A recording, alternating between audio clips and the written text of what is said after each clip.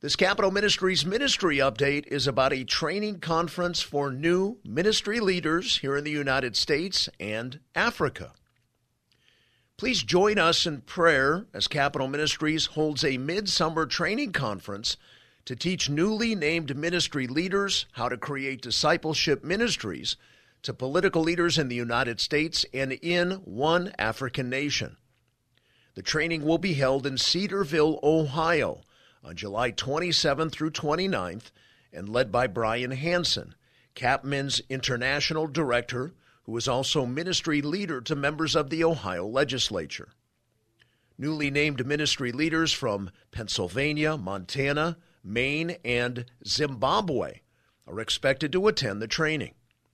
Capitol Ministries holds training conferences throughout the world when they are needed to instruct Bible teachers the CapMin methodology of creating ministries to political leaders.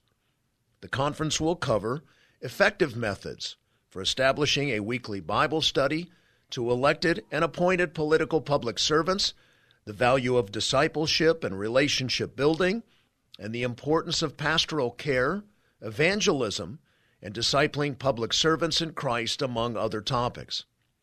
Pastor Hansen shared this, quote, "I will lay the foundation for the Capitol Ministries' vision, our mission, methodology, and the biblical mandate that is found in 1 Timothy 2, verse 1, which says, first of all, or protos, which means first in priority, that prayers, petitions, and thanksgivings be made on behalf of all men, for kings and all who are in authority, so that we may lead a tranquil and quiet life in all godliness and dignity."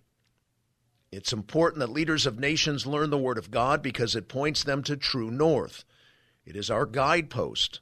Without it, Christian leaders may think, I should vote this way, or I assume this is the right thing to do.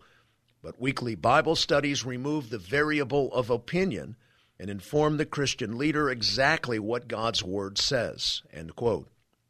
We are asking our prayer partners, friends, supporters, and donors to join CapMin in praying that God will bless these new ministry leaders, that these new ministries will bear much fruit, and that God's purposes will be accomplished.